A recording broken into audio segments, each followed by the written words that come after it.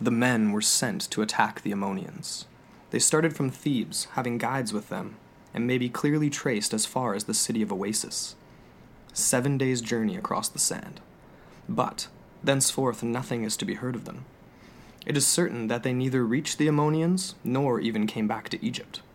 Further than this, the Ammonians reported that the Persians set forth from Oasis, across the sand, and had reached halfway to Siwa, when, as they were taking their midday meal, a wind arose from the south, strong and deadly, bringing with it vast columns of sand, which entirely covered up the troops and caused them to wholly disappear.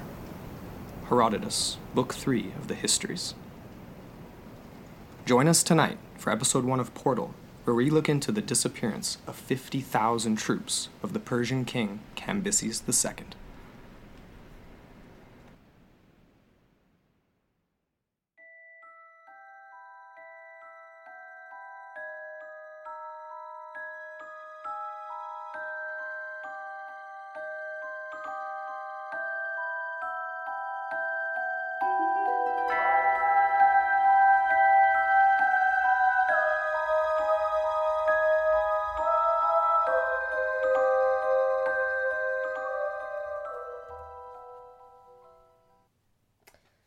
Hello, welcome to the program. I'm Amber Ray.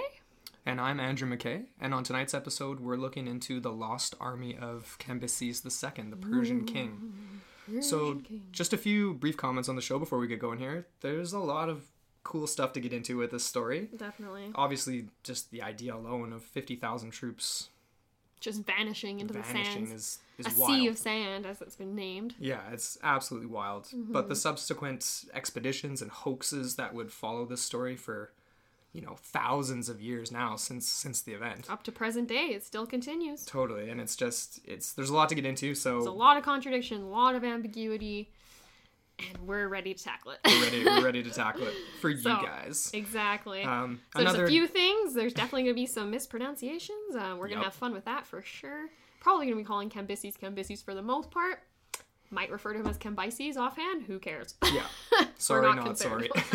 Some people do refer to him as Cambyses, and yeah, we've heard both in different documentaries and things like that.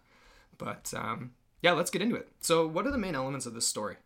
I mean, we've got the Persian king. It's described by a Greek. Herodotus is the main. He's the sole source of this narrative. The only person that actually told this story, perpetrated the myth. Right, and he was a Greek historian known as the father of history, and we're going to get into him in more detail as we go along here and sort of his account. So, let's break down a little bit of Cambyses, because before we get into the actual account of the lost army, I think it's important to do some background. Definitely. Give some context here. So, Cambyses, I mean, who was this guy? Who was this guy? He was the son of Cyrus the Great, the founder of the Achaemenid Empire. Right. Yes. So, this guy in particular, he was one of two sons of Cyrus. He essentially inherited the crown. How old was he? He was probably in his mid-20s to 30s, I think say. Something like that, yeah. Yeah, sort of a young character, described as a hothead, psychologically unsound, according to Herodotus. Right. Very interesting anecdotes from that guy that we'll definitely get into. The madman Cambyses, as he refers to him. Exactly. But whether or not that's... Yeah, we'll get into the validity of those claims from Herodotus too, because there are conflicting accounts from Egyptian sources and otherwise that definitely paint a different picture. Right, but I mean, his character obviously is really important when it comes to this story and the likelihood of the event actually happening, or whether or not they took the route that they did and things like that, and we're going to break all that down. Exactly. So, yeah, he's the son of Cyrus the Great. So the Achaemenid Empire, that formed... When was that formed? Do we have that? I don't think we have an exact date. I believe it was 5... He definitely... We'll get back to that. We'll come back to that. Oh, yeah. We got sources for that. But, sure. Ultimately, I mean, Cyrus was... he was a lot more... He basically was the founder of this Achaemenid Empire. He was the joiner of the Medians with the Persians. Right. Kind of a half-breed himself between the two. From what I read, actually, Persians were almost looked down upon during the Median royal family reign, which was immediately prior to Cyrus. Yeah, definitely some interesting stories about him and his sort of rise to power. He was kind of a baby in the basket type story from the Bible, right? Where he was of royal birth, sent away because he was seen as a threat from the king that was ruling at the time. Right. Grew up in a very modest upbringing, essentially lived that way until his royal parentage was recognized and he was reunited. He became a warrior of sorts, ended up...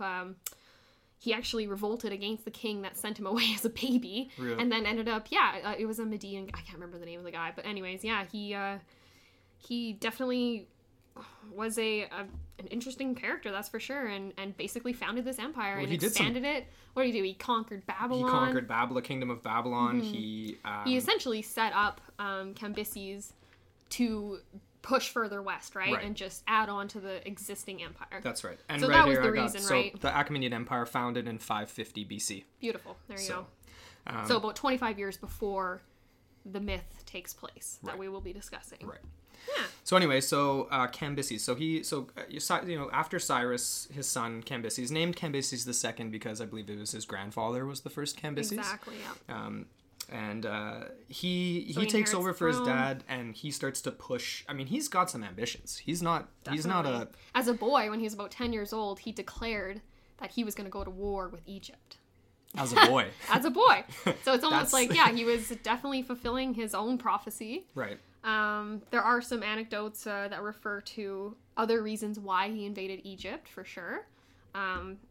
I mean, they were expanding empire, though. Ultimately, he wanted to gain territory. Maybe he was just looking for a reason. Right. He definitely put the king of Egypt, I think it was King Amasis, in a tight spot. That's for sure. So I guess we can dive into that, or what do you think? Yeah, absolutely. So Cambyses, he moves into Egypt, and he's starting to make advances in there, and he's successful. Initially, he is successful. He invades. He takes Memphis. This was after King Amasis' death. So, essentially, his son, Psamatus, whatever. Psamatus. I don't know, there's a P in there, and then there's an S, so whatever. Close enough. Yes. So, essentially, this guy, King Psamatus, he is, he's basically humiliated by Cambyses. After Cambyses takes Memphis, crowns himself, Egyptian pharaoh king, whatever they call themselves in that particular era. But he essentially humiliates this king, and then after seeing how stoic and strong this guy actually was, after basically sending his son to his death, humiliating his daughter and his entire royal court that he once reigned over, Cambyses then turns around, invites this guy into his court to live, and then once he finds out a little while later... Yeah, exactly, right? Yeah, and then he finds out that this Psamatus character is planning a bit of a revolt and just ends up I see. nixing him. And he gets offed. Mm-hmm. All right. So he's definitely not afraid to get people out of the way that he needs to. That's for sure. And we'll get to more of that as we go along. This story gets pretty dark. So where the myth actually takes up was after this initial success and the push into the west and the south. So the south would have been towards Ethiopia, and you have that awesome anecdote, Andrew, about the that's right. Herodotus and the Ethiopian king and the fish eaters. Yeah, it's pretty fascinating. So it sort of began before he sends the 50,000 troops towards the Siwa Oasis to eliminate the Oracle of Zeus. He wants to make advances to Ethiopia, and so basically what he does is he has this very backhanded, underhanded sort of gesture to the Egyptian, sneaky. Rather to the Ethiopian king, and basically what he does is much wiser. Clearly. So basically what he does is he sends what Herodotus describes as the fish eaters to Ethiopia, and the reason was these fish eaters, they could speak the Ethiopian dialect. And looking into that a little bit, basically fish eaters as described by Herodotus are any coastal peoples, and in this case they could speak the same dialect, so they were perfect to send to Ethiopia. So he sends these guys down there, and he sends with them these dyed cloth linens. Yeah, there was a red dyed cloth. Some there gifts. Was the wine. There was one other thing. Right, the Persian wine, which he said he liked. That exactly. That was the one thing that the king complimented on, but backhandedly. Backhandedly, yeah. So Anyway, so basically this Ethiopian king, I've misplaced his name here, but we'll get back to that. But this Ethiopian king, he calls the bluff. I mean, he knows that knows what's going on with the Persian advance immediately, and he knows that this is a very, so the tale goes. Yeah, I mean, this is just sort of a little precursor to what's to come, and he can read between the lines. So he sends them back, and he calls them out and sends them back, and so of course they report back to Cambyses, and Cambyses is choked. He's not happy at all. And there's that little bit about the bow that's given to the messengers. That's right. So why don't you go over that a little bit? Yeah. So I uncovered that a little bit. Essentially what happened was the king, in response, the Ethiopian king, sends back with these guys this bow. It's an Ethiopian bow. It's massive. It's nothing like the Persians ever used. And you need a lot of strength to pull it back and actually draw the bow in order to shoot the arrow, obviously. Right. And so anyways, he basically gives them a challenge, this Ethiopian king, and tells them as soon as one of these Persians can draw the bow, then they'll be ready to come and fight the Ethiopians. Because these Ethiopians, they actually have a really interesting reputation as very long-lived, very strong, and just a very healthy population in general. Right. Interesting, right? I think they're rumored to live to be about 120 years on average. While Persians were lived to be on average, I think he said about 80 years. Dang, that's... So quite the difference. And then that was the backhandedness with the wine, right? Where he said, like, basically, oh, this is the pitfall of your society. You have all this wonderful wine, and therefore you drink too much and you're lazy and you don't live as long as a result. So anyways, he sends the messengers back with this bow. Cambyses, enraged at being found out his little whatever scheme, and being unable to draw the bow himself, and having none of his other troops be able to draw this bow, this mythical bow, right. except for his brother, Smerdis. Also known as Barida, depending on the source. Darius, the Cambyses' successor, he actually refers to Cambyses' brother as Barida, but in Herodotus' account, he is Smerdis. Okay, well, yeah, the ladder's a little easier to pronounce. Character, what a name, right? Yeah, no doubt. So Smerdis, he's the only one that can draw the bow, and he can't even really draw it. He only pulls it a few inches. I think it's about 2 inches that he's managed to draw it out. So anyways, in a rage, fitting of Cambyses, as we will further develop in the podcast, he sends him away in a rage. So no brother in Ethiopia. He's left with Darius, his spearman, who is also his successor after the death of Cambyses. And yeah, essentially, he's left in this tight position, right? Where he is essentially challenged. He's been humiliated by the Ethiopian king, I would say. Totally. In a haste, sends a faction of his troops, a whole army, south to deal with the Ethiopians. Yep. And then the other half, the 50,000... Well, I'm not even sure if it was actually half, where the numbers aren't quite clear. That's the part that's not really clear. But basically, he essentially divides up his troops, whether or not it's 50-50. 50,000 go west, and then the others go south. Right. The southern expedition is a little easier because the routes are more laid out, and they know where they're going. Whereas they're more familiar. They're more familiar with it. And they do have more resources along the way until they reach the sands of the south. That's right. Yeah, I remember reading in Herodotus' account how essentially they are in very short supply because Cambyses sends them out essentially without any forethought. No supplies secured, no water, no nothing. So they're living off the grasses. They're literally grazing as they go. Like soldiers. Cattle. Soldiers are grazing. How are you supposed to fight when you're just eating grass? Yeah, once you get there, you'd think you'd be a little low in energy. Nutrient deficiency. Yeah. Anyways, so these guys, they end up eating grass until there's no grass, and they reach the sands, and then they resort to cannibalism. Eesh. And it's essentially a huge, massive failure. And they were taking like 1 in every 10 or something. That's what the account says? Yes, that is. Yeah, they resort to cannibalism. 1 out of every 10 is basically eaten by his fellow soldiers. Good times. Hope they brought some barbecue sauce with them. Oh, yeah. Anyways, them up.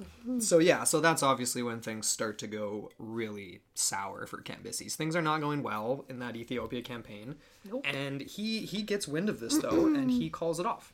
He does. He sends them back. Once he realizes that his troops are eating each other, he's like, okay, no. And that's a point we're going to come back to because it ties into Herodotus' claims that he's a madman. Mm-hmm. But he makes a fairly rational choice after making an irrational one, you could argue, and initially sending them out in haste. Mm-hmm. But he realizes that it's not going to work, and he calls it off, right? Yeah. Meanwhile, He sends the other faction of his troops to destroy this Oracle of Zeus. Now, the Oracle of Zeus was located at the Siwa Oasis. Now, the Siwa Oasis is it's west of the Nile, right? West of Thebes. Is that correct? It is. It's northwest. Northwest of Thebes. It's out into the desert. It is not along the Nile. And normally, an important point is that normally if you're traveling to the Siwa Oasis, you don't take the desert route. You take the coastal route. Yeah. And there's only one road. Literally up until the 1980s. This is like last century. There was no road. It was a caravan track. And then in the 1980s, they ended up developing a road. So there's one road that goes into Siwa. Wow. It's the only way in or out. Crazy. Very, yeah. That's wild. Very remote. So anyway, so they're taking an unconventional route. According to Herodotus. According to Herodotus, yes. So their next stop was Karga, the Karga Oasis, which is about, I think he says is about a 7-day journey, 7-day march. Yeah, 7-day march across the sand. And, you know, the other part of the story was that they were also sent in haste, like without adequate provisions, but that they were going to have an agreement. They did have a pact with the Arabian king. Right. Where apparently Arabians take their pacts incredibly seriously, and so he had basically made an agreement with this king that they were going to have water pots essentially along the way stationed. Right. So food supplies ready. So they didn't have to have these caravans, right? Which was the more practical way of traveling, not with 50,000 people because you need all the supplies to go with it. A lot of people. It's a lot of people. I mean, even if it is 5,000 or 15,000, you know what I mean? Like, that's a lot of supplies. 15,000 people, you've got all the animals traveling with them, you've got to feed and water the animals. So if you do have that secured, then that's a huge thing out of your way, That's right? a lot, definitely. So with that in mind, he sends them west. And all right, so now that we're sending them west, and this is where Herodotus' account, you know, he gets a little vague. It gets a little vague, but they made it as far as this first oasis. It was totally probable that they could make it there. Still quite a trek, 7 days journey across the sand, and even if they were set up by the Arabian king and were picking up water and supplies along the way, that's still a long way to go, but they reportedly made it that far. Now, obviously, the story continues from there, basically saying that they never reached the Ammonians that they were sent to attack at the Siwa Oasis. The Oracle of Zeus, the Oracle of Ammon. We've seen both of those, right? Yeah. Not sure if they're two different people. We should probably break down a little bit of what that means too. I mean, when you're reading about ancient oracles, it always sounds like it's like just very mystical, very right. But in fact, they were real human beings. Exactly. That just were labeled. They were essentially tools of priests. Right. Basically, they were the human crystal ball of the high level priests, and they were a propaganda tool. Totally. Absolutely. They were. They'd be coerced into saying or not saying whatever the powers that be wanted them to. And that's essentially what that means. And so another reason, did we already cover this, where they were sent there to destroy the oracle because of the prophecy, according to Herodotus? According to Herodotus, there was this prophecy from the Oracle of Zeus that Cambyses would meet an early demise. It was a little bit vague. And it had a particular location, too. City. That's right. And originally, Cambyses took this to mean that he would die in his capital, because apparently the name of the town that was named by the oracle was the same name as a Persian city, which was a capital. That's right. But there's multiple. Anyways, yeah. And we'll get into that. in a little. Exactly. So anyway, they're at this second oasis. They've presumably topped up their water. They've had a chance to rest. I mean, you're traveling across the Sahara for 7 days. It's not exactly a stroll down Hollywood Boulevard. So they leave this first oasis.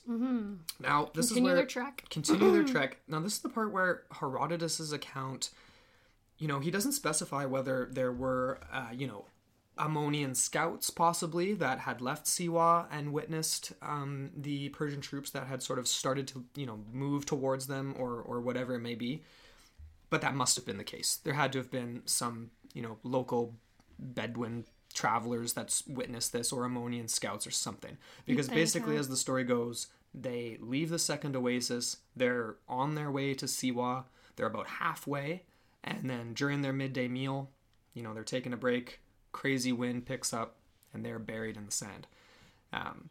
Lots of modern accounts speculate whether that's even possible or not. And we're going to get into that as well, because it's totally fascinating. The likelihood of a giant desert sandstorm actually engulfing, 100 people, let alone 50,000 people, whether it's possible. But we're going to get into that because it's really interesting. There's definitely a lot of theories about that.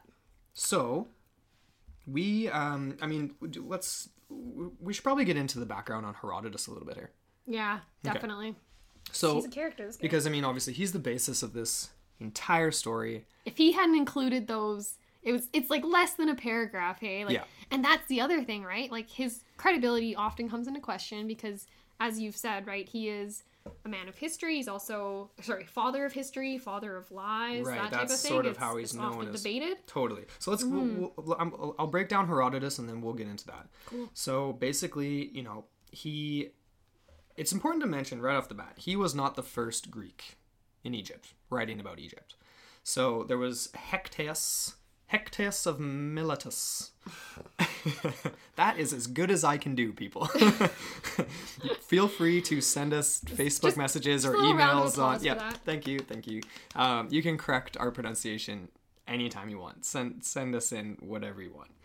Anyways, so yeah, Hectaeus of Miletus, he was the first one there. He was there in 500 BC, so some 70-ish years before Herodotus. But he often focused on different things, right? Yeah, he had more of a... Yeah, his writing style was slightly different than Herodotus, even though both of them were obviously working in sort of an oral tradition, because he was the father of history. Transcribing oral into written. Mm-hmm. Totally. Everything was passed down orally, so, people criticize him for that, for writing in sort of a story format. But when you're having these things relayed to you that way, that's how the thought process worked. Exactly. And I think that, I don't think that takes away necessarily from the credibility, even though sometimes the stories that he wrote were... some of the things he wrote were pretty outlandish, and we'll give some examples in a second here. But just to put things in perspective too, like Hectaeus of Miletus was there in 500 BC. Okay, so 70 years before Herodotus. Just for perspective, the Great Pyramid of Giza is dated around around 2560 BC. So like over 2,000 years before Herodotus. That's wild. That's a lot of history. That is wild. It's a lot of stuff And 500 years before, and then he's 500 years before Christ. It's wild. Right. Anyway, we're dealing with a lot of, it's insane. It's just hard. Like sometimes, just the scale of it all, hey? And just the scope, and you're just like, whoa. It's overwhelming a little bit. It's a lot. But it's fun. It's fascinating. So anyway, Herodotus, like you said, father of history, father of lies. Mm-hmm. He's known as both. Definitely got some interesting accounts of the wildlife. Hey, there was that one story. Oh my gosh, yeah. You got that? I'm gonna give that example in just a sec. Okay. But but yeah, Herodotus. We don't really know too much about him other than what is written in the histories. He wasn't of a nobility, was he? He had to have been. There's no direct... the learning, the writing. Right. There's no direct reference to him coming from like a super wealthy family or anything like that. But we do know that he was born in a place called Halicarnassus, which was a corner of Asia Minor. So I believe that's modern day Turkey. But yeah, the idea was that he was definitely upper class. He had the means to travel and to pursue this as a career. That's totally. And he claims to have traveled as far as downstream as the first cataract of the Nile. So this is in East Africa, I believe. Oh yeah. And then as far north as the Black Sea. So. But, people doubt the extent of this and whether or not he just... That could be an exaggeration. Traveled part of it and then filled in the rest with accounts from other people or whatever.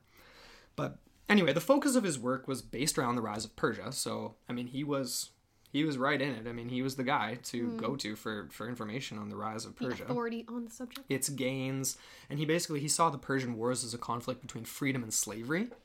And that sort of idea there is definitely an example of the Greek lens.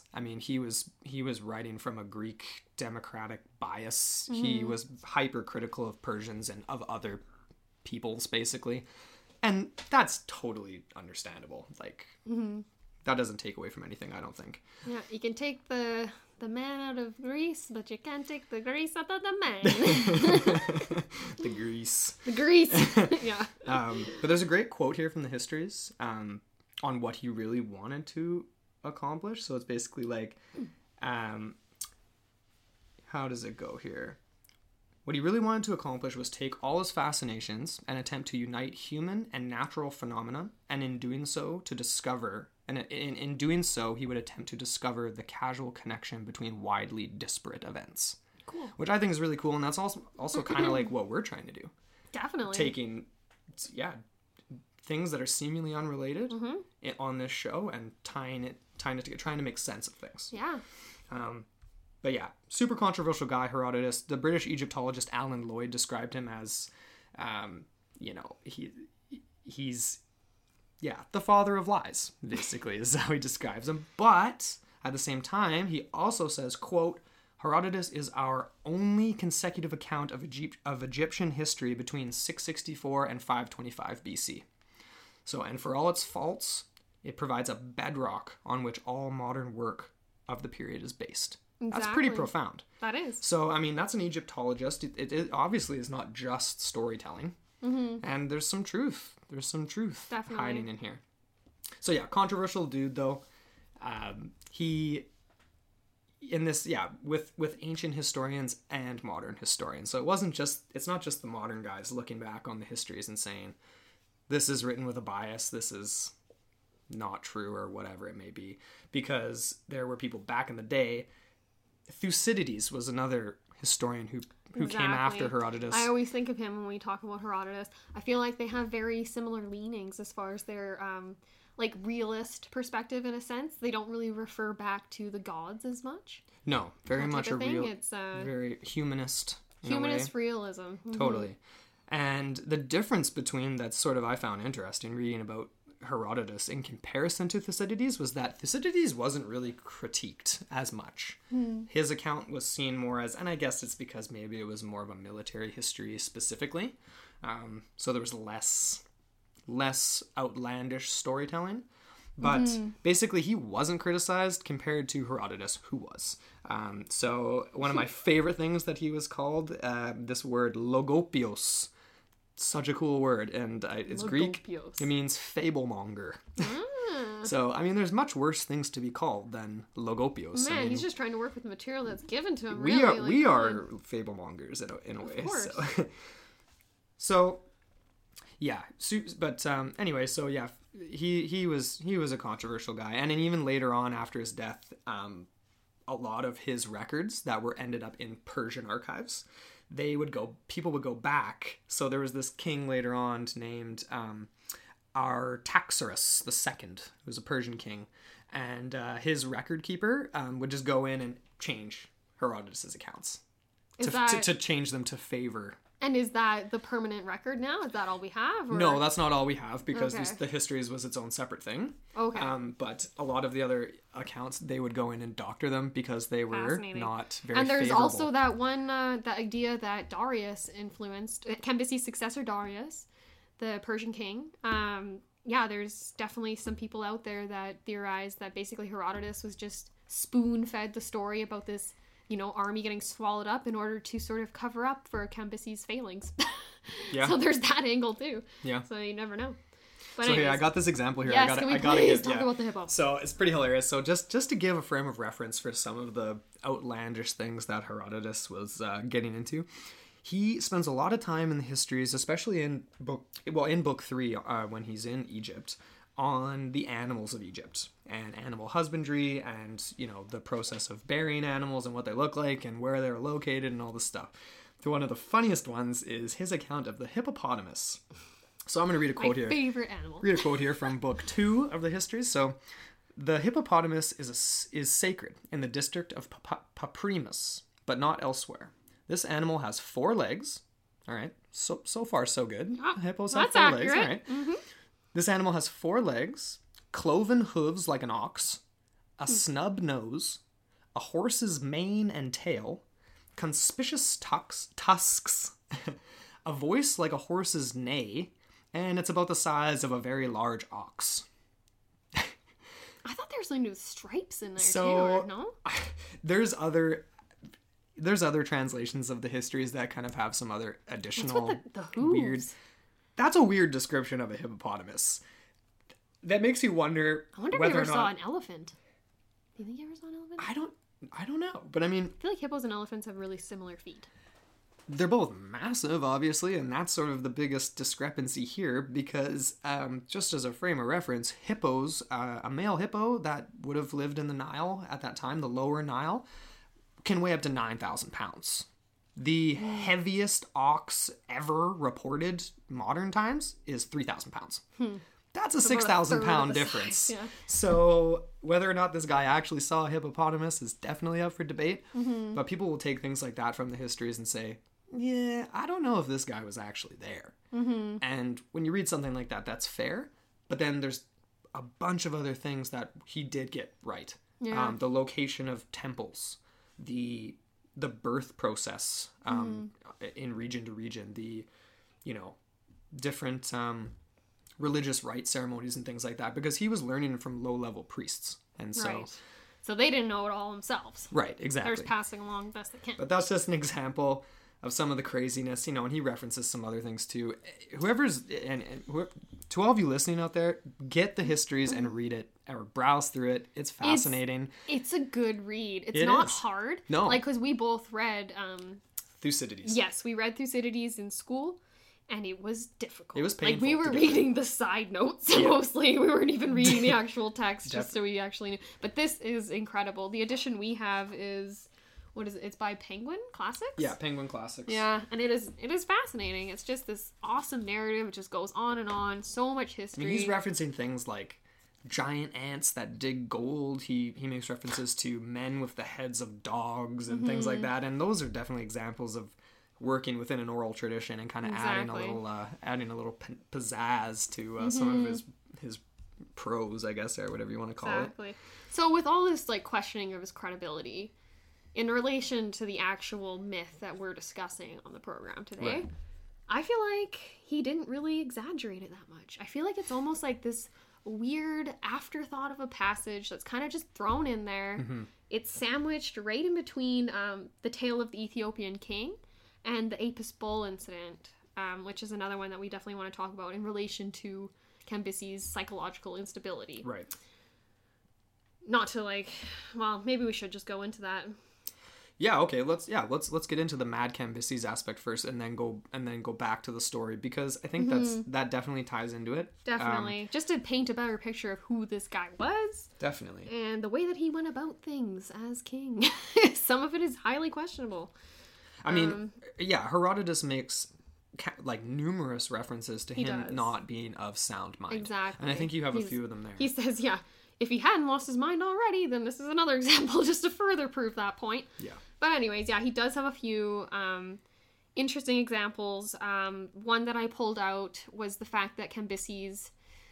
This is not something that is conventional for either Egyptians or Persians at that time, or even after that or before, I don't think. But essentially, Cambyses one day decided that he was in love with his sister.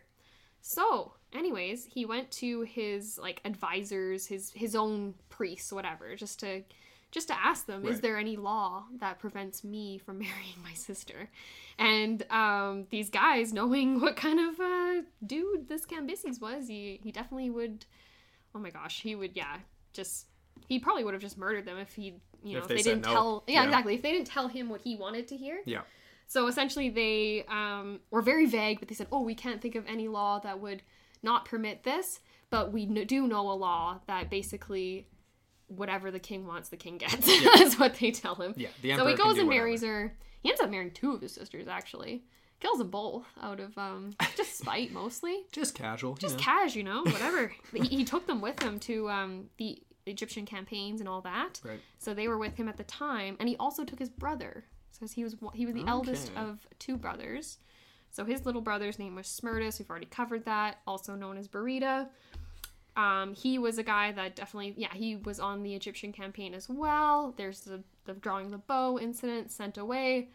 essentially, there was another prophecy, right, where Cambyses, or was it a dream? I think it was a dream he had where he basically saw his brother sitting on his throne. That's in what Persia, it was, a story of with a his dream. head touching the sky. Yeah. Is how it's described.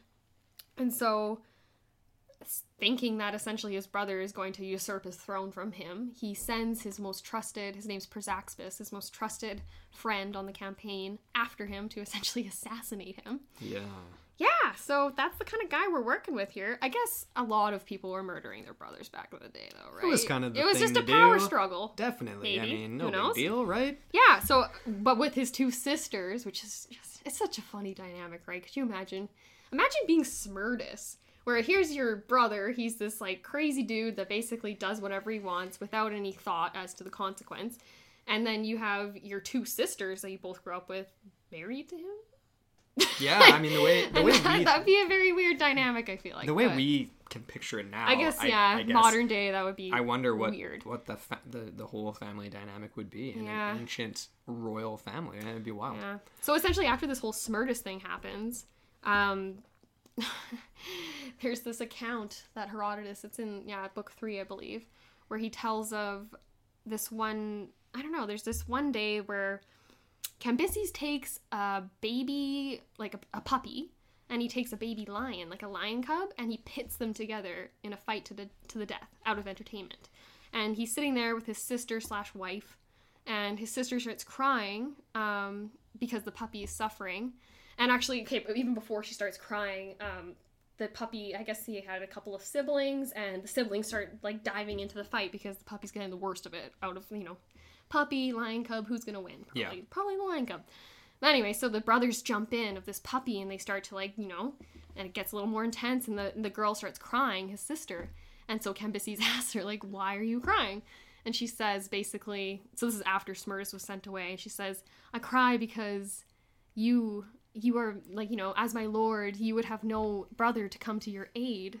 And so it's kind of like this, like, little jab, right? Yeah, definitely. And so he's like, nope, sorry, you're out here. Executed. Yeah. Done. So there you go. There's a little bit of an anecdote there. Let's see. What else do we have as far as his psychological... Oh, the Praxaspis account. That's another one, hey? So the same guy that was sent to assassinate Smerdis, he... This is back in Persia, mind you. This is before the Egyptian campaigns. Okay. And one day, Cambyses and him are in the court, and Cambyses casually asks him about the perception of himself with the Persian people, and whether he's revered, whether he's liked, whether he's feared, whatever. Okay. And trying to appease the king, I can't remember what Praxaspis says exactly, but he basically says that they adore you, whatever.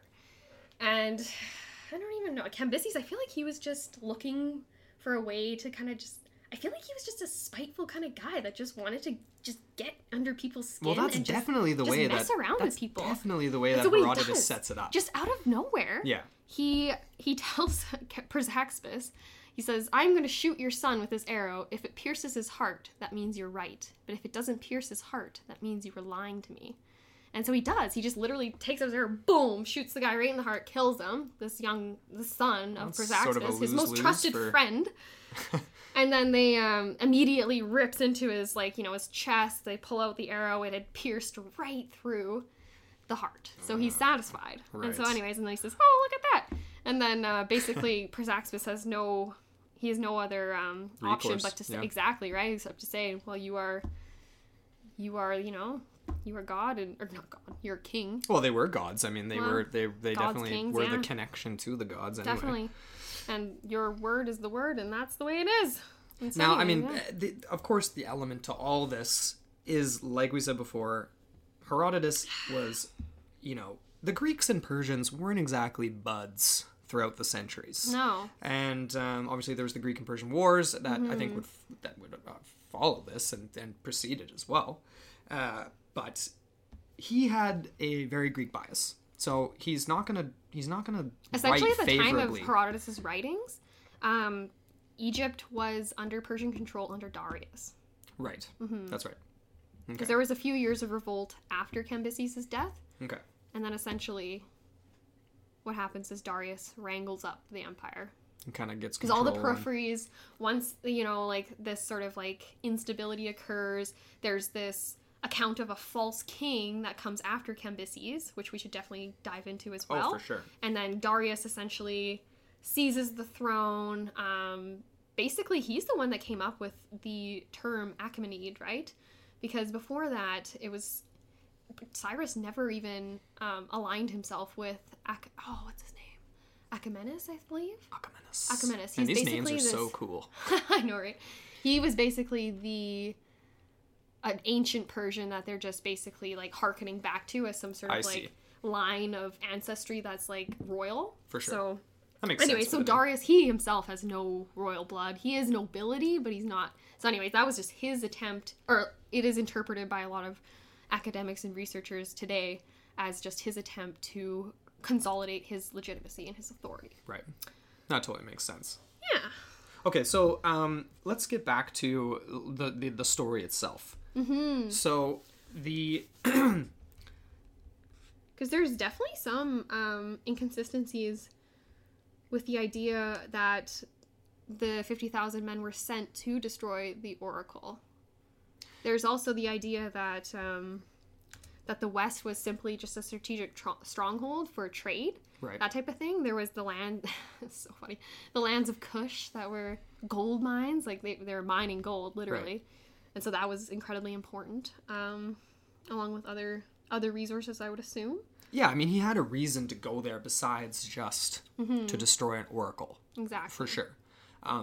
But I think the fact that Herodotus is a Greek, writing from a Greek lens, is important because this whole madman Cambyses thing, you know, there's other later accounts, Egyptian accounts, that we came across, where the Egyptians kind of, you know, they didn't really hate Cambyses necessarily. No. Like, there's lots of accounts where he was almost seen as an Egyptian. And yes. he wasn't. And he didn't disrupt all their rituals, their practices, that type of thing. Like Herodotus seems to like convey in his account. Yeah. Because that's where we come back to the Apis bull incident. Right. Where essentially this comes right on the cusp of the vanishing army in the book. And essentially what happens is there's this bull that's born, and it's just this special calf, and it is what the Egyptians take to be a manifestation of the god Apis. So that's why it's called the Apis bull. Right. Anyways, and it's a special bull. Essentially, the cow that gives birth to this calf is never able to have another calf again, is how it's described. And it's always a black calf with a bit of a white on its head. And it's, I don't know, it's just, yeah, so it has a very distinct look about it. And essentially what happens is after this the army goes missing, Cambyses is still in Memphis. The Egyptians start to celebrate. They're having all these, they're in the streets, they're having festivities, and he's like, what the heck is going on here? Why didn't you guys do this the first time when I defeated and rode into Memphis? Like, why is this going on right now? And so the priests then convey to Cambyses that essentially this Apis bull has just been born.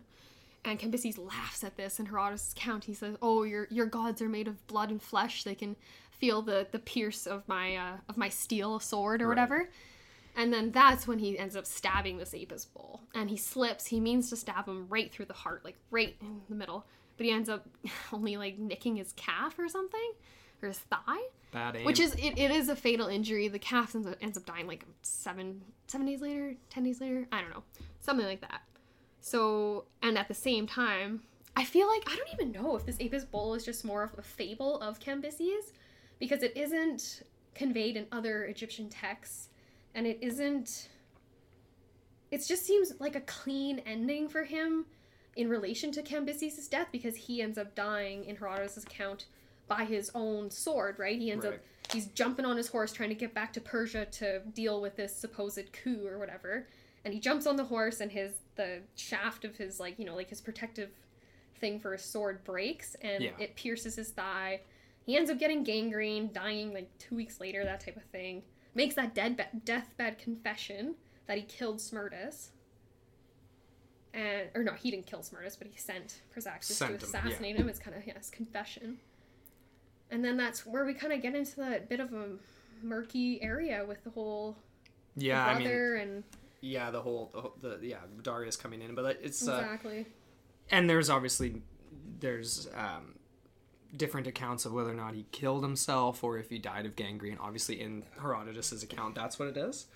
In the Byzantine inscription, that's the official record that Darius inscribes as king of Persia. He's very, very vague, and all he says is that Cambyses died his own death, is how it's translated a lot of the time. And it's been misinterpreted for sure as a suicide, when in reality it's probably more likely it was an accident. I feel like Cambyses, from what we read, I feel like he's not really a suicidal type. Probably I feel like he's more like a megalomaniacal type of whatever. Like, possibly. Like he's... Well, so let's backtrack a little bit here, because we're getting ahead of ourselves. Yeah, we're getting a little bit ahead of ourselves. Let's get back to the actual event itself. So the likelihood of this campaign even beginning in the first place. I feel like the way that Herodotus accounts for it, sending out this 50,000 troops in haste, destroy the oracle, not thinking ahead too much, other than the one point we made about possibly having a agreement with the Arabian king. Mm-hmm. But, he describes Herodotus as this irrational guy, this madman. Mm-hmm. Yet, he pulled his troops back from Ethiopia. He pulled them back. He made that, he said... Yeah, he didn't say just keep going until you get there, then you'll get fed. Yeah, exactly. He had... That just shows he has a little bit of rationality. Exactly. He was of sound enough mind. I wouldn't say he has a heart, but I would say, he's maybe more so just as far as preserving his own image as king, right? Sure, yeah. Regardless of what it is. I mean, he had the wherewithal enough to at least be like, eating each other is probably not the best thing for me. Mm-hmm. Let's pull back and regroup. Yeah. He never makes another excursion, though. To suggest that he would make that decision on the one hand, but then on the other hand say, screw it. Let's send 50,000 troops into the desert and hope for the best, and they never come back. It just seems like that would be a strange decision to make after having a rational choice of pulling your troops back from Ethiopia. Mm-hmm. But that being said, he did have ambitions in the West, and maybe it's just the number 50,000 is misreported or whatever, and we've come across accounts where modern day historians basically say cut a zero or two or more, or whatever it may be, to make it a more reasonable number. But 15,000 troops, 5,000 troops, 500 troops, that's still insane. That's putting up real numbers there. Mm-hmm. So let's get into the some of the accounts. You want to get into some of the accounts? Yeah, are we diving into the theories, or? I mean, let's get into the theories, because they definitely tie into some of the critiques of Herodotus as we go here. So the way that I kind of structured this when I was going through the contemporary accounts, basically there's two lines of thought regarding the fate of the army, as far as there's the first line of thought, which was basically, yes, this army was swallowed up by a sea of sand. There's a second line of thought we can discuss after that, but most of the theories that we've come across do revolve around trying to find a bunch of bones in the desert. Yeah, that they did get sent out, that they were between the first oasis and the Siwa oasis. So essentially between Karga and Siwa. Right. Mm-hmm. That somewhere in that section of desert there is a cache of bones and swords to be found. And all the armor, all the supplies, everything. Right. And so that's what people have been... It would be one of the most important archaeological discoveries of multiple centuries, essentially, is how it's been described. Absolutely. It would be wild if that was legitimately found, and the Egyptian Department of Antiquities or whatever would actually be like, do an evaluation. The Supreme Council of Antiquities. The Supreme Council, who are let's just say they're difficult to deal with. They're very opaque. They don't release a lot of information. No. I was looking on their website, and it kind of reminds me of just the Egyptian government in general, right? Well, it's an arm of the Egyptian government. Well, that's exactly, Anyways, we could talk about that a different day, but anyways. All right, so let's get into... Okay, so the first line of thought. Go for it. So, first modern day account that we were able to find in relation to the search comes from the 1800s. Yeah. This guy, Belzoni. I believe he was I think he was. He wasn't outright looking for the army. Well, no, he was just an Egyptologist. Okay. He definitely raided and took away some very prized discoveries that probably should have just remained in situ. But yeah, that was typical of the 1800s. That was before the Supreme Council of Antiquities was formed. I believe that was in the 1830s or 40s, and just so they could rein in, because there was a lot of looting, a lot of raiding of these sacred sites and whatever. Which is such a shame. It really is. To think of what could have been found and what's on the black market now these days, I wonder. Hey? Yeah. But anyway, so there was this guy Belzoni, and fruitless attempt, never found anything, no remains, no nothing. Okay. So the next attempt came in the 1930s. Laszlo Almazi, or Almazi, I've heard both. Yeah, Almazi. I feel like Almazi is better. Now this guy's fascinating, and I did not make the connection. I mean, I did after reading a little bit, but I had never read The English Patient or seen the movie The English Patient. I didn't even know it was a book. I thought it was just a movie. Which is with Ralph Fiennes. So, watch it. It's kind of funny. It's one of those things. It's like with this story, we start researching it, and then we realize how mainstream some of this stuff is. But we'd never heard of it before. There's a lot of connections. So, but this Laszlo Almazi guy, he was 1930s, correct? Yeah, he was a Hungarian fellow. He made numerous trips to Africa. I think he made 3 excursions in particular to the Libyan desert. He's actually been credited with coming up with the modern way to actually traverse sand dunes in a vehicle. Right, he let the air out of the tires. Exactly, and so the Model it get better T. grip. He would, we've seen images of this and video clips of him basically going up over the top and down over the other side. It looks like fun. It's actually, that would take a lot of talent, a lot of patience for all the times he gets stuck, hey? True, anyways, true. He pioneered the method where essentially you go straight up and then straight down the dune, and then you have to speed up at the very bottom in order to stop yourself from getting stuck in that little right at the bottom of the base. hill. Yeah, exactly. Mm-hmm.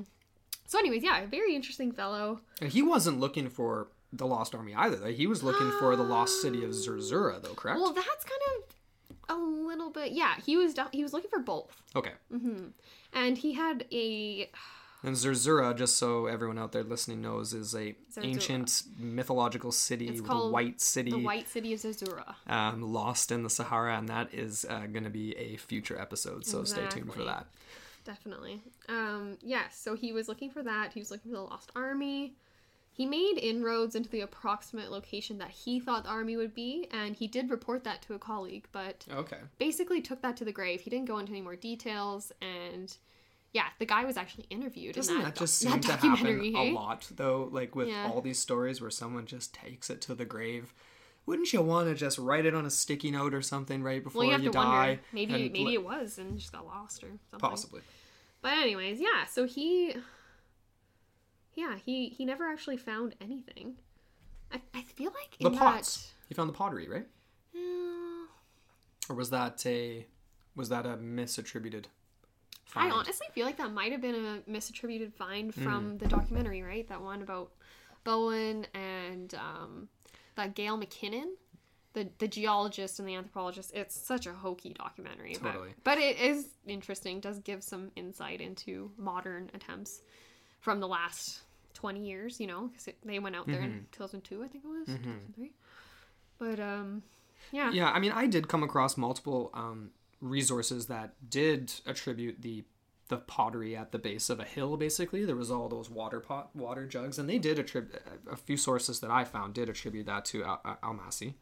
And basically that it was possibly, I mean, this is very similar to the Castiglione found pots too, and some other things too that we'll get into in a sec, but the agreement that Cambyses had with the Arabian king matches up with this find, and that there's water pots along the route that they would have been taking to get to Siwa, and they're at the base of a hill, so that makes sense. If they were resting for the night or whatever it may be, that's obviously the only place where you can find shelter in the desert, is at this base of a hill, to protect yourself from the wind. That's actually interesting, because there are later researchers that claim there was this rock, this big old rock that was found by the Castiglione brothers in the 90s. All right, we'll get to Castiglione in a sec. Yeah, so it's even debated whether, like, I don't even know if Laszlo Almazzi, because, like, his main sort of modus operandi for being in the Libyan desert was to find the city. I feel like the army was sort of a side note, and I feel like it might have even his approximate location of the army. I feel like that might have actually been talking about the White City, because he found apparently this valley that was written in ancient accounts, and it was very accurate. Like, the way he found it was very similar to these accounts. Right. Anyway, so maybe that's what he was talking about. Maybe he never even. But anyways, could have been. I mean, we'll have to. That's gonna. We'll touch on that in a later episode sort of on point 00. Of ambiguity that just adds to the whole schmoz. But definitely. So after Almasi, though, in the 1930s, later in the 1930s, there's another guy by the name of Wingate, right? Yeah, Ord Wingate, British officer. He served in Ethiopia and Sudan, and yeah, he did lead an expedition in 1933 with no findings. Nothing. I mean, and this is what comes up over and over and over again. Mm-hmm. And this is why, again, the reason why I was blown away that I'd never heard of this story, because people have been searching for these bones for this lost army for centuries. Yeah. And yeah, a lot of it's fruitless. I mean, obviously it's going to be pretty tough to, I mean, any excavation in the Sahara is going to be But that's just tough. It, right? Because it's a constantly changing landscape with no markers. There's no mountains around. Everything just is constantly shifting. Yeah. The mountains of sand. Exactly. The mountains of sand. I heard accounts where basically they can shift from 30 to 50 feet in a year, depending on the, like, you know, the way the winds blow, that type of thing. Wild, eh? So it's constantly just uncovering stuff and covering others up. So you don't know. Yeah. Anyways, yeah. Okay, so he was kind of that was just an example of someone looking for it. Exactly. Later, again, still 1930s, we've got Gary Chaffetz. Is that right? No. Or is that later on? No. Chaffetz. He came around in the 1980s. Oh, okay. He started doing recon missions in 1982. He made approximately 3 trips into his search area, which was approximately, I believe it was 70 miles south of the Siwa Oasis. So this was a 6-month expedition that this guy headed. He's an author, a journalist. He led this expedition in partnership with Harvard University and National Geographic Society. So this is a legit expedition. It is definitely legit. They had a budget of $250,000. For back then, I mean, $250,000 in 1982 is not peanuts. No. Yeah, exactly. And they had a good team. They had a strong team of talent, included over 20 Egyptian archaeologists. They had what's it called, like a light aircraft and ground penetrating radar, right? Which I'm assuming is the 1980s version of today's LiDAR that we've seen used, that we read about in the Monkey God book. Yeah, to find the lost city, the white city. That's another white city. I know, right? Yeah, that's what. Yeah, when I came across it, I was like, huh, all these white cities popping up everywhere. Like, what's up with that? Anyways, popping up. Or never popping up. Yeah, never. We can't find them. Yeah. Anyways. Yeah, they're just popping up everywhere. Popping up.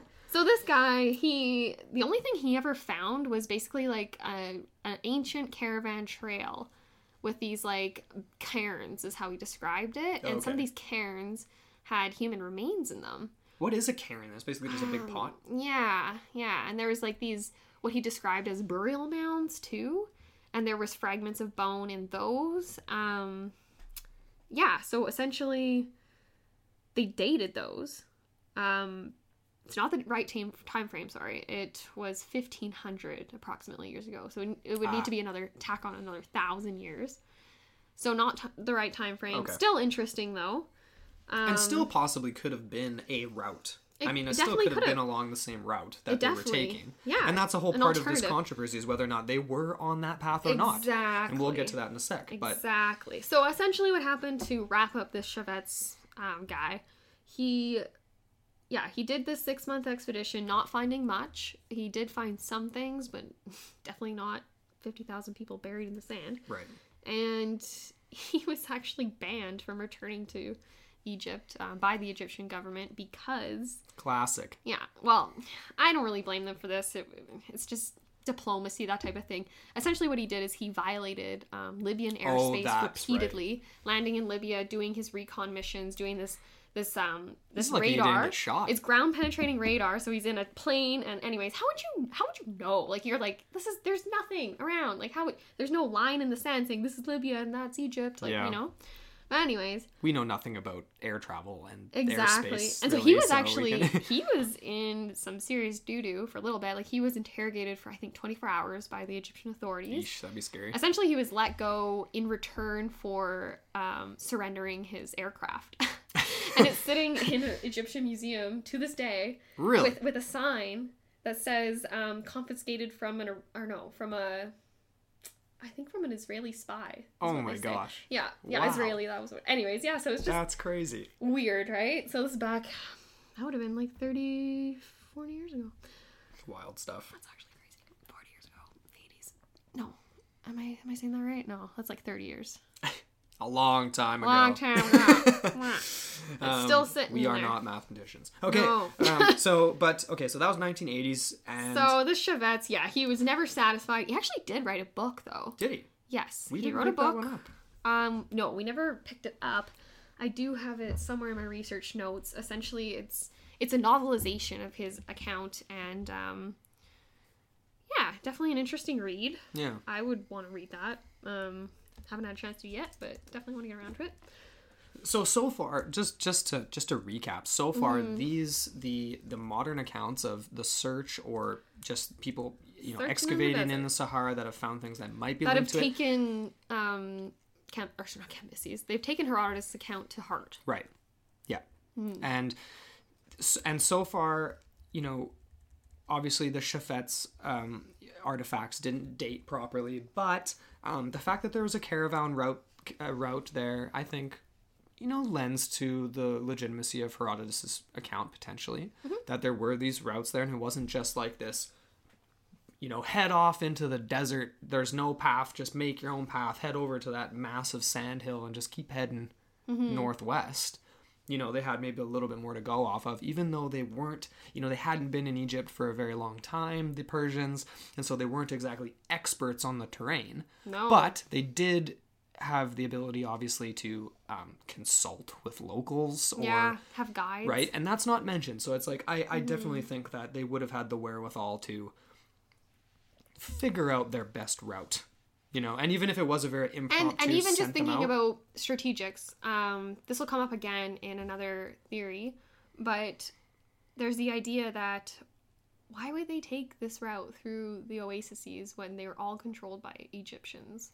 They would have had to have fought their way through each one in order to get, because there was two oases. There was the Dakhla oases and the Karga oases. I don't even know if they went to the Dakhla one, to be honest. I think they went straight from Thebes to Karga. Yeah. So they skipped over that, but they would have had to have fought there.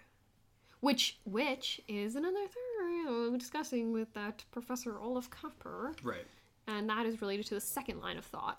All right, well, let's get to the Castiglione brothers here, because these guys get to the real entertainment here. Yeah, this is the. This is pretty interesting stuff. Yeah. Okay, so starting, these guys, 1996 to 2009. Yep. Castigliones, two Italian brothers. So give a little background on these guys. I mean, their first film. They call themselves archaeologists. Right. Several of the newspaper reports that we saw on them basically refer to them as top archaeologists of their field, which is right. Just kind of gets your radar up there. Hey, you're just like, but basically, so they call themselves archaeologists, but they're filmmakers, or they were filmmakers, right? So their first movie was, I believe, in 1969, 68, 69. They're all in the Mondo theme. So right. Essentially what that is an exploitative documentary type or style of film. Shock value. It's a shock value film. It usually, the subjects are usually either foreign cultures or just taboo things, stigma related, whatever.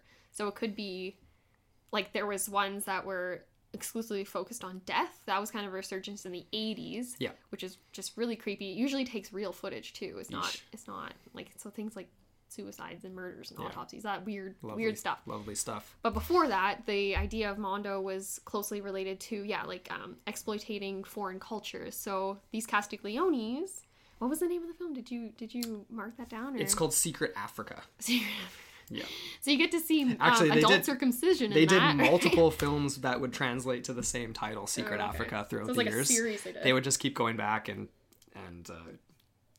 doing these shock value films. So obviously this takes away a little bit potentially from their credibility, but also they're just making movies, so it's what it is. It's the 70s, man. It's the 70s, yeah, 60s, 70s. So, but anyway, these guys. So later on, this is in the 90s. Yeah, they're in Egypt. They're in Egypt. They do follow the idea that the army did pursue the oracle, and they did go west, but they kind of take a different route. So they had the idea that the army did not take this well-used caravan route that basically went from oasis to oasis, as most researchers tend to believe. Okay. They believe that instead they came from the south and tried to sort of take the oasis by surprise. So it says here, the Castigliones reckon that Cambyses' army must have taken a different route from Thebes into the desert than the one explored by earlier generations.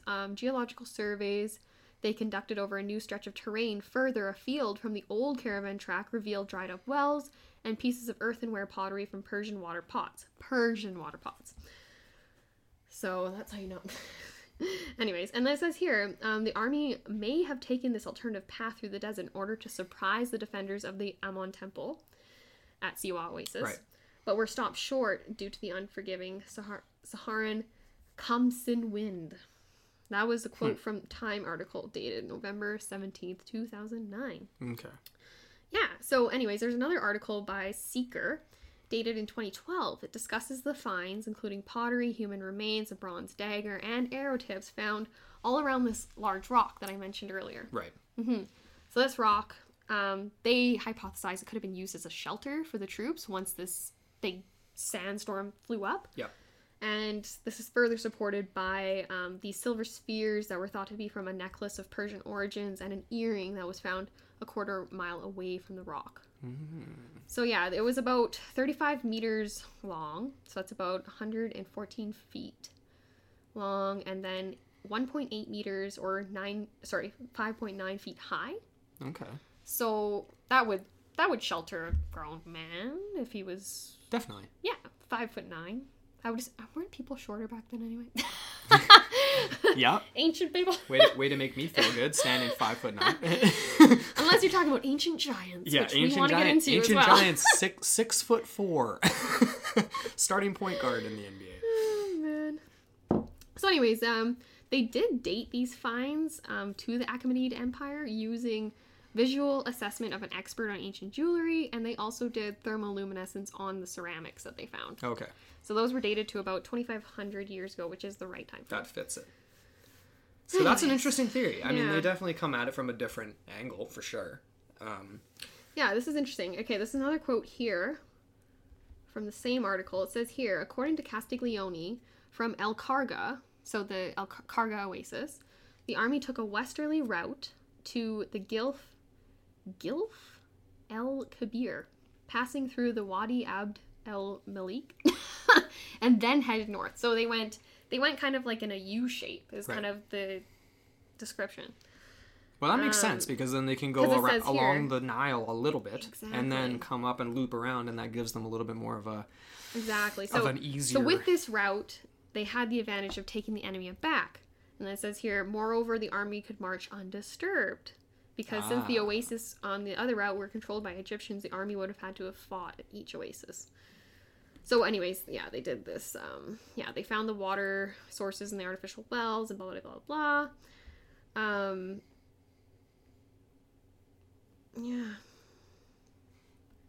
Anyways, so there was, I don't know. So that's what their thinking was. And they did find all these artifacts and things, which they say they surrendered to the Egyptian authorities with no word back.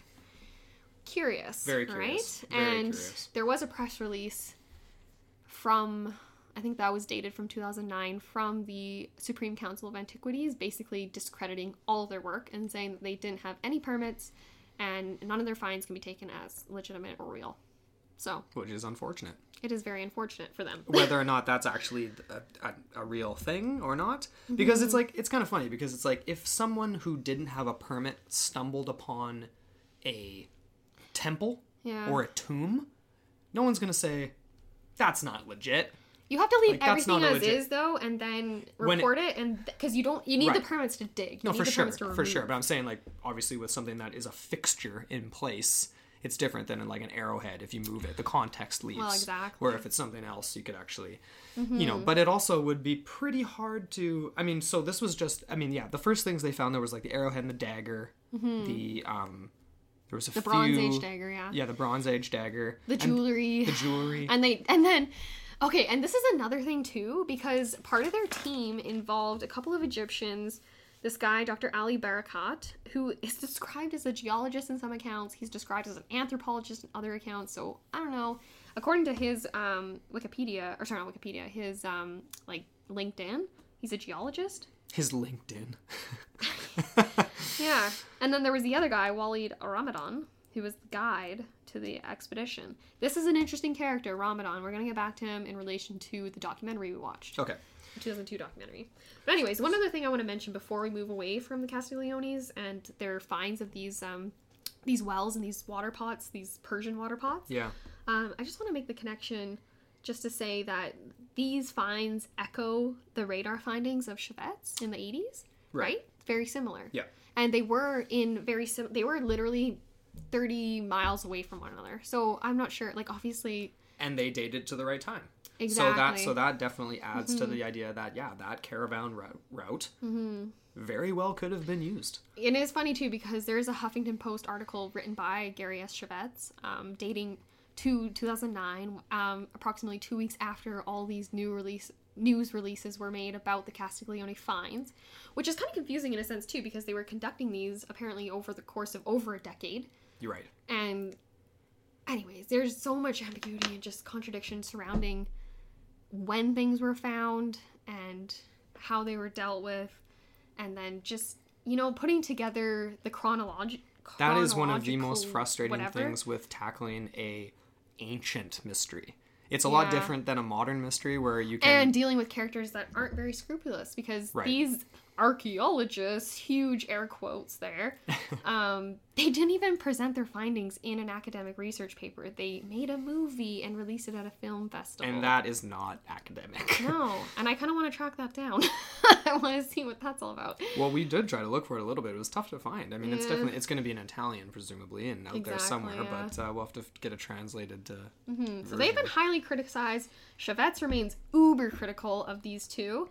Calls them shockumentarians, dating back to, their 1970s, whatever. Yeah. And, so he basically writes them off, as do other academics, because of their methodologies. Okay.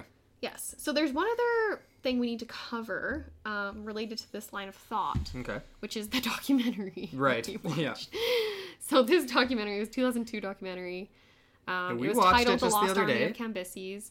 I will be including in the show notes a link to that. We're going to be including all of our references in the show notes, so you guys can go and check out all of the things that we've looked through. All the books that we've got from our library and, you know, online sources, that type of thing. Maps we want to include too, just so you have a better reference point as to the oases we're talking about and all this stuff. Totally. Yeah. Sorry, excuse that burp.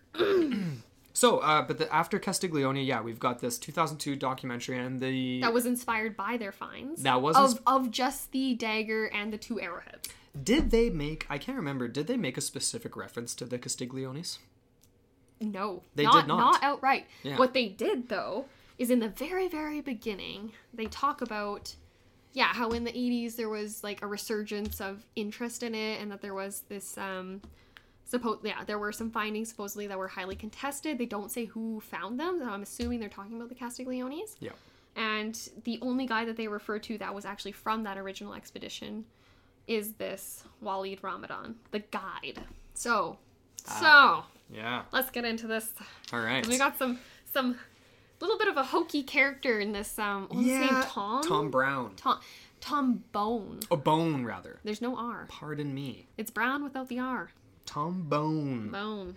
And his assistant or partner, or whatever you want to call her, Gail McKinnon, the resident skeptic. Yeah, so we watched this documentary. It's about a 48-minute documentary. I mean, I'd say it's worth a watch. Definitely. It's very inconclusive. It's very frustrating too, because you see moments where they make these finds, like say the where he finds this supposed fragment of a human skull, and it's just sitting in the sand right in front of him, and then he points to it, and then this Gail McKinnon, who's the archaeologist, which drives me crazy, she literally just goes over there and just picks it up.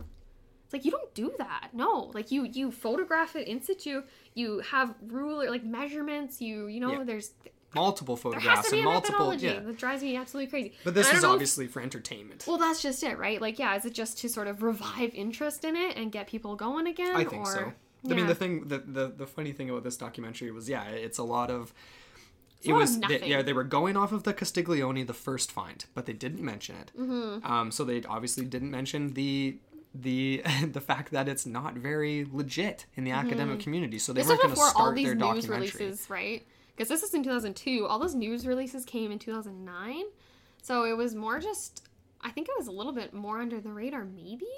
Because I haven't found any sources from the early 2000s. The only thing that I did find wasn't related to the Castigliones, and that was the year 2000, that expedition of geologists from Helwan University, and they were just looking for oil, and they stumbled upon bone fragments, arrowheads, that type of thing. Okay, yeah.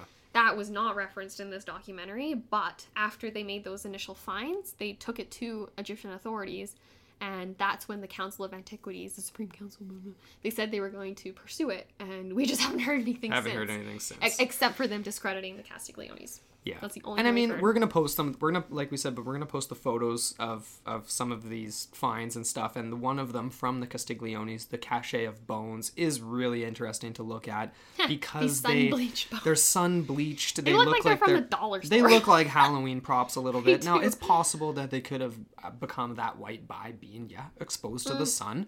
And it is possible that those photographs were taken after the bones were cleaned up as they lay on the ground, right? They could have been dusted off and whatever. So I feel like if you just uncovered that randomly, they would not look that pretty. Definitely not. So there's some issues there. But yeah, this documentary with Tom Bone, they basically spend 45 minutes of it's a 45-minute documentary. They're wandering around kicking sand. They end up finding a dead camel. They find that's the biggest find. They don't really find anything, and it's sort of just, they find shards of pottery dating from ancient times to modern times, and they don't. That thing for me that drives me crazy about this documentary is that they don't develop any of that. No. They don't go to any place that could say, like, date anything. They don't get the bones verified that they supposedly find. Nothing's verified. No, it's pure entertainment. And then it ends up, the last scene is just him staring at a big pile of sand saying, oh, we need to organize more stuff. We need to get out there and discover this lost army, because I know where it is, supposedly, but I don't know. And then we were sitting there being like, he's a bit of a buffoon. Wow, super profound. Mm-hmm. But I mean, whatever. At least it is still being pushed forward, right? And I mean, that's important and that's part of the reason why we wanted to do this podcast in general, is to not only learn new things ourselves, but keep perpetuating the research for these things, because we want to, we're the Fox Mulders of the world. We're searching for the truth. We want to believe, and we want to find what actually happened, whether or not we're ever going to actually find what happened. But we're intrigued. Exactly. We want to, and hopefully. So the Tom Bone documentary didn't really. It just seems like his last name should be Brown. I don't know why it's Bone. Change your name, buddy. Maybe it was a misspelling. I don't know. But I've seen it in several sources. Nothing really came of that. No. There was no conclusive anything. The other accounts before that have been much more profound, and I think the most profound so far is the Castigliones.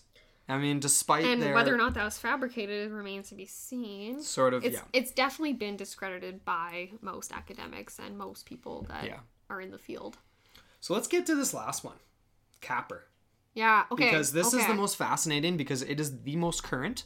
It goes against the grain. It does. It really goes against the grain. So this guy, give a little background on this guy. Even just before we get into that, what we're diving into now is the second line of thought related to the fate of the army. Yeah. So this has to do with the idea that they were not swallowed up by a sea of sand, and that they were in fact defeated by Egyptian forces. Yeah. Sources and forces. Sources and forces.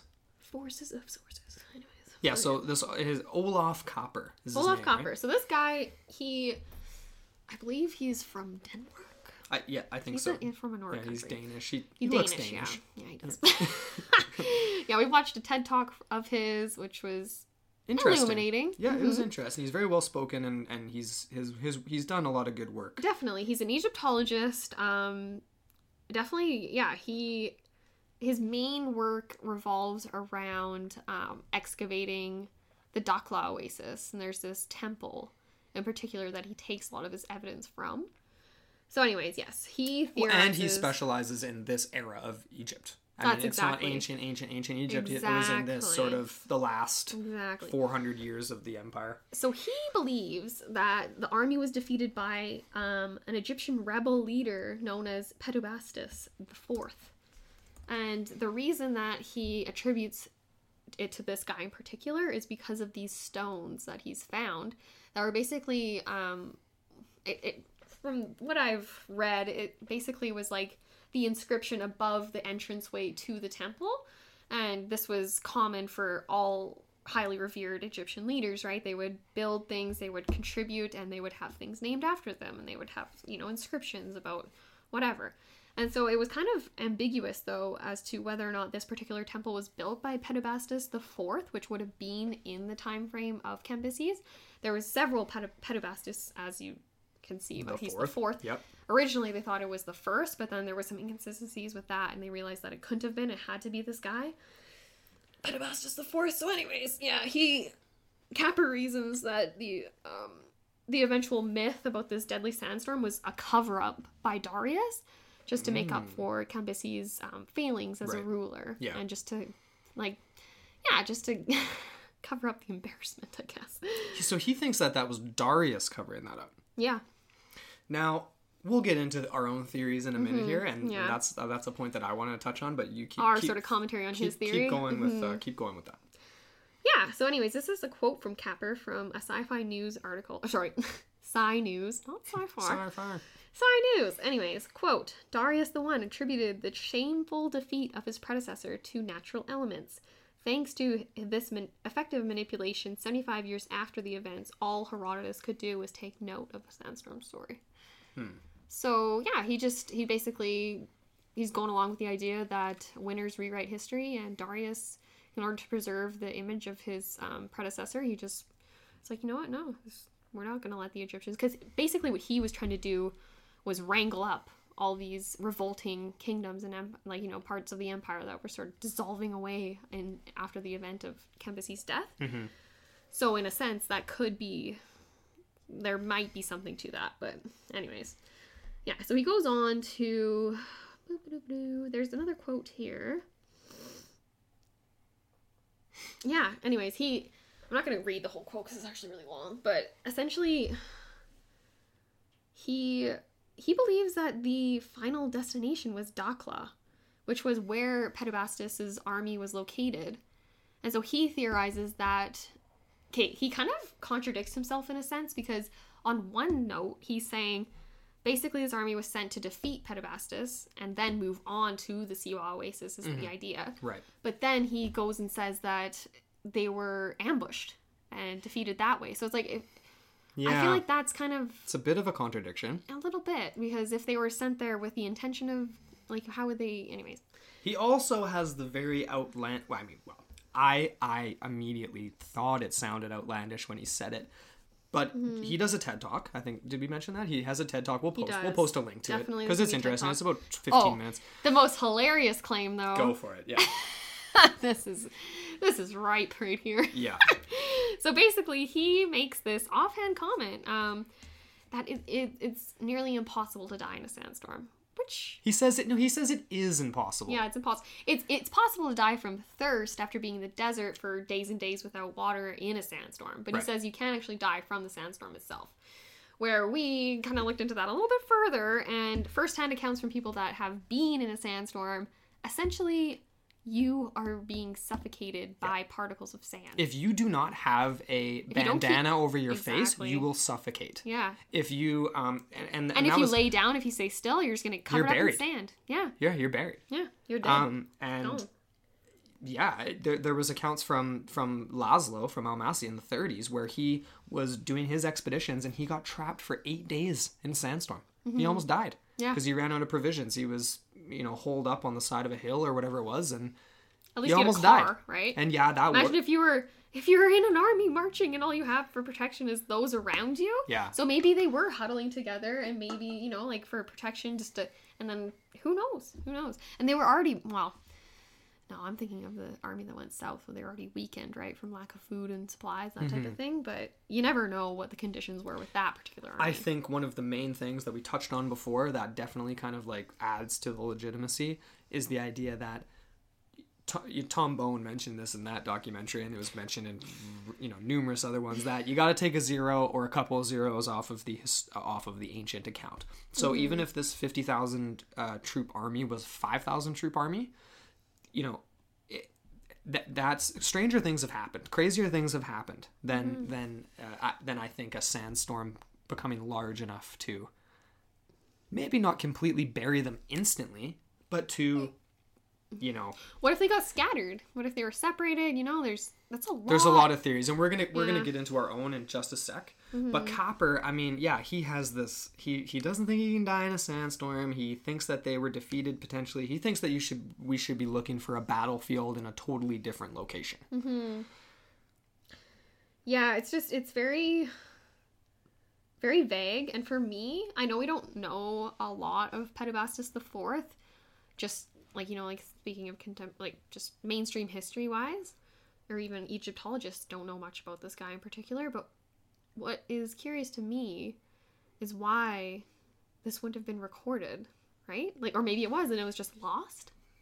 Yeah, you don't possibly know. I mean, maybe he did take credit, because this guy Pettibastus, he actually went on to rule Egypt for about 2 years in the wake of after Cambyses' death and this whole weird dissolution of the fringes of the Persian Empire, right. And then the reigning in of that. Yeah. And so he ruled for about 2 to 3 years. And 2 to 3 years is a decent chunk of time. It is. So you would think you'd have your accounts, you'd have your records, which is supported by the extensive construction at the Dakhla Oasis that he was supposedly in charge of. Yeah, and Copper makes a point of that, saying obviously this guy was important. And if you're important, and the reason that you came to power was that you fended off the advancing Persians, you'd think that would be like the tip top of your accomplishments. Like that is what you'd be telling that at party. Exactly. You'd be telling that at parties for years. You have to wonder. After Darius took back control of Egypt, what if he just erased those records? Possibly. That's another possibility, right? Because but here's another thing. So let's, I think now's the time. We're already kind of migrating. So let's just go and critique all these people. We're migrating into our own theories here and critiquing these. So, I mean, building on that, I think going back to the idea that Darius would have fabricated this story to cover up the shortcomings of his predecessor doesn't make sense to me. Yeah, he was Persian as well, but why would you... It's not his reign. It's not his reign.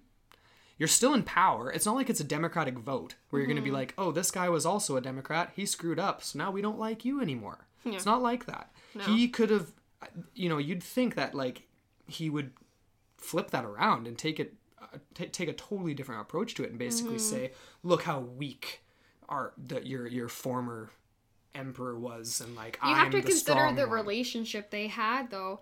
Darius, did they have a good relationship? Well, if anyone could have a good relationship with Cambyses, I would say it would be Darius, because he was one of his most trusted advisors. He was one of his spearmen, which I'm not sure. Right. I'm assuming that's just the king's guard, the people that were immediately surrounding him and advising him on the campaign and whatever. Well, but then you have to wonder, though, what if... I don't know. Darius could have manipulated things on several different layers, right? He could have... I just feel like that Copper's... that speculation is even more speculative than some of these other things. To say that... Well, first of all, why does it soften the blow for his predecessor to say that the army was swallowed by the sand? Like, that's worse. That is worse than saying you got into a battle with a rebel king and lost. Mm-hmm. That's way more legit. That's way more legit than just being, I sent 50,000 troops and I shouldn't have, and then they got swallowed in the sand, they didn't even fight anybody, and now they're gone, and that was my bad. Should have taken the coastal route. Yeah, that doesn't sound like a more softened blow to me. Mm-hmm. So that rationale doesn't really jive for me. Like, I don't really get that, and I also don't, like you said, obviously, Darius could have erased the accounts, but again, why would Petabastus not have touted this? Why would he not have touted this? And along the same line of thinking, going back to the original story, Herodotus' account, why would the Ammonians not have taken credit? Yeah. If they had a scout that had gone ahead, or they had knowledge that the army was swallowed by the sand, why would they not have just said that they defeated the army in some epic 300 stance? Because that's where the account comes from. It comes from an Ammonian source. That's where Herodotus got it from. So it seems very strange to me. Why wouldn't you just take credit for it? Exactly. I mean, you're Egyptian, you're fending off and advancing. Unless they wanted to lessen the antagonistic elements with the Persians, be like, oh, you guys, there's a lot of crazy shit over here, and you probably shouldn't send people this way because of natural elements, not because we're powerful and we're going to defeat you, and we're challenging you by saying we already defeated one of your 50,000 strong armies. Yeah. Send another one, send 100,000. Might have just flared things up unnecessarily. Right. But you have to wonder whether they would have been thinking about that at all. Yeah. But well, anyways, so that's kind of the main gist we've gotten basically to the end of this. So still open-ended, nothing's been found, and but what do you think happened? If you had to pick we've reached the point here where we're at our conclusions. Definitely one of the most epic stories that I've come across. Definitely. There's so many angles to this, and I want to believe that this army is out there somewhere. Me too. For me, but even it's kind of funny because in both circumstances, you're gonna find, a whole unless if the battle scenario actually took place, then perhaps the bodies would have been cleaned up. They would have been. I don't think they burned them, but I think they would have been buried. They would have been taken care of. They wouldn't have just been left in the desert, right? No. But, actually, no, they might have been, because remember Herodotus, he has several accounts of, remember he compares Egyptian skulls with Persian skulls, and he compares the thickness of them? Because he's at the site of a former battle that had occurred years and years previous. One of the battles probably in Cambyses' time, era, right? The consolidating Egypt into the Persian Empire. Yeah. And the idea that Herodotus, he basically states that the Egyptian skulls were 4 times thicker or whatever, or 3 or 4 times thicker than the Persian skulls, and he attributes that to the sun, exposure to the sun. Exactly, because the Egyptians would shave almost like a cul-de-sac, right? Yeah. And expose their skull, versus the Persians would always wear these felt hat things over their heads, and they grew thicker hair. They would grow their hair or whatever. Yeah. Yeah, funny. Which is hilarious, eh? Yeah. Another reason to pick up the histories and give it a browse through, because there's lots of fascinating things in there. Yeah, we've definitely had a lot of fun exploring this guy, this mystery in particular, but ultimately, for me, what about you? What's your conclusion here? I think it's tough because the Castigliones, their account and the things that they found looked fishy, and they didn't take it from an academic stance. The methodology is not there. Yeah, it's not there. But I do like the theory that they took an alternate route, that they took a route south along the Nile and looped up the other way. They would have already been, maybe not those troops specifically familiar with heading that direction, but they would have had a lot more resources to work with heading that direction. Mm-hmm. And even if this was a super last minute brash decision to send these men, you still have generals. You still have generals and leaders and people. They're not just autonomous whatever. They're not just non-thinking whatever. Right? They had generals, and these generals took their orders, but they still would have made the individual decisions to like put them in the best position. And they were a super successful army. I mean, they had conquered the kingdom of Babylon. They'd conquered numerous, Lycia was another empire that Cyrus overtook. And I mean, these are the remnants of his empire. So it's not like it's a shoddy military. No. And I think I kind of buy that they might have gone that how route. shoddy is your military? Does it have to do with the military itself or the leadership that's directing it? So. But he wasn't physically there, is what I'm saying. I mean, you send an army off to do something, right? He did the Ethiopian. Yeah, he was sitting in Memphis when all this was happening. Exactly. So I mean, it's not like he's there saying no, we're doing it my way, you know. Yeah, I hear you. You know, it's funny, actually. I did come across one account. It was an ebook. Oh, I think it's right here, actually. And they had it all wrong. They were saying, oh my gosh. What was the, oh shoot, I'm totally blanking now. But anyways, yeah, it was definitely an inaccurate account. And... anyways. So what do you think though? What's I mean, ultimately at the end of the day, I think copper, I don't agree with the thing that you can't die in a sandstorm. No. You know, we've heard, I came across accounts where people, you know, would get, there would be, you know, powerful winds would blow up and it would strip the paint off the side of their Jeep in like half an hour. Hours. Yeah. So, I mean, I don't understand. If that can happen, but you can't die from a sandstorm, that doesn't add up to me. Exactly. So I'm not really buying that.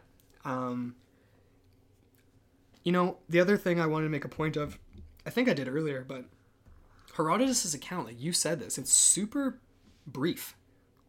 It's just really vague. It's not like he hyped it up. No, and he hypes up a lot of stuff in that book. And, you know, if he's getting this story secondhand from Egyptian low-level priests and different sources and stuff like that, if those sources liked Cambyses, why would they tout this? Mm-hmm. It's possible that Darius floated the story and that it was just a thing. But that takes away from the, you know, potential other accounts of Ammonians or other stories getting out. I mean, and floating out there. And maybe they're still out there to be discovered. You know what I mean? Like, we haven't found everything that's to be discovered in Egypt. And maybe there will be some more modern accounts of what related to this story. I really want there to be another mission, another expedition that is focused on using LiDAR technology. Yeah. I think that's going to uncover the answers. I think so too. We're missing. Because if this 50,000 strong army or even 5,000 strong with all the supplies, everything, there's definitely going to be evidence. There's going to be stuff to uncover. And sand is one of the best mediums to work with for LiDAR. So that I feel would be super illuminating. So if you were to pick a theory that you thought was most accurate, what would that be? I mean, I'm riding with the Castigliones. At least the theory that they went south and looped up, and maybe they still did get swallowed in the sand. It just wasn't between the section of desert that was reported in the histories. Because essentially, like the way that it was described in that documentary was that it's almost like you start to go in a spiral through the sea of sand, and you just get lost and lost and more lost. So what part of the spiral they were on, right? Maybe they're just getting deeper and deeper and deeper into this like circle, right? Yeah. So who knows where exactly they ended up? They could have just got disoriented. I think that's who knows? What happened. Maybe the army ended up splitting apart, and it was just like fend for yourself. I think that's what happened. Honestly, I think that's what happened. I think they took a different route than what is reported in Herodotus, because that was a outrageous route to take. Mm-hmm. And even if they did take that, this could still be possible. But I think if they went the southern way and looped up around, the idea that a massive storm still came about, and the idea that somebody saw them taking their midday meal when this happened makes more sense if they went the south way. There's more people, there's more villages and nomadic travelers in that region, rather than just heading straight out into the Sahara, right? So there was more chance of them being actually seen and this actually happening. Mm-hmm. And I think that possibly a storm, it was probably a lot smaller group than 50,000, mm-hmm. and that they got separated by a storm, and whether or not they were outright swallowed or not is irrelevant.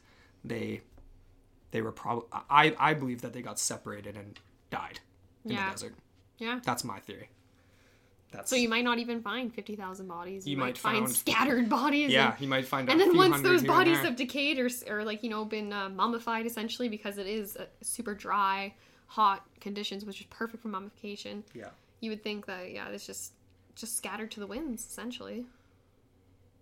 All right, so I guess we're going to wrap this up. We're going to wrap up episode 1. Hopefully you guys found this as entertaining as we did, and definitely look into some of the resources that we've looked into. We're going to be posting that, and we want to hear back. We want feedback. Yeah, send us feedback. We know this first episode. If we're too rambly, tell us. Yeah. If we are lacking details that you think need to be included, please let us know. Definitely. We're definitely open to all of that.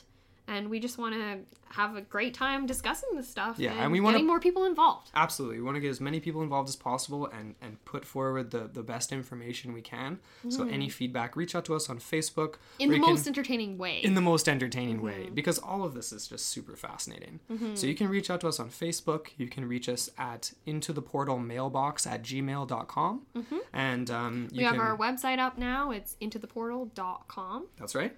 Mm-hmm. As well, we do have, you already mentioned the Facebook, we do have a Instagram account that's going to be up and running in the next couple weeks, I would assume. So lots of ways to reach out with us. Let us know what you think of this first episode. Please. And stay tuned for episode 2. That'll be released in the next few weeks. Mm-hmm. And that is going to be on the cryptid that lurks in Lake Okanagan, the Ogopogo. Mm-hmm. So thanks so much for listening to episode 1 on the Lost Army of Cambyses. We'll see you next time. On Into the Portal.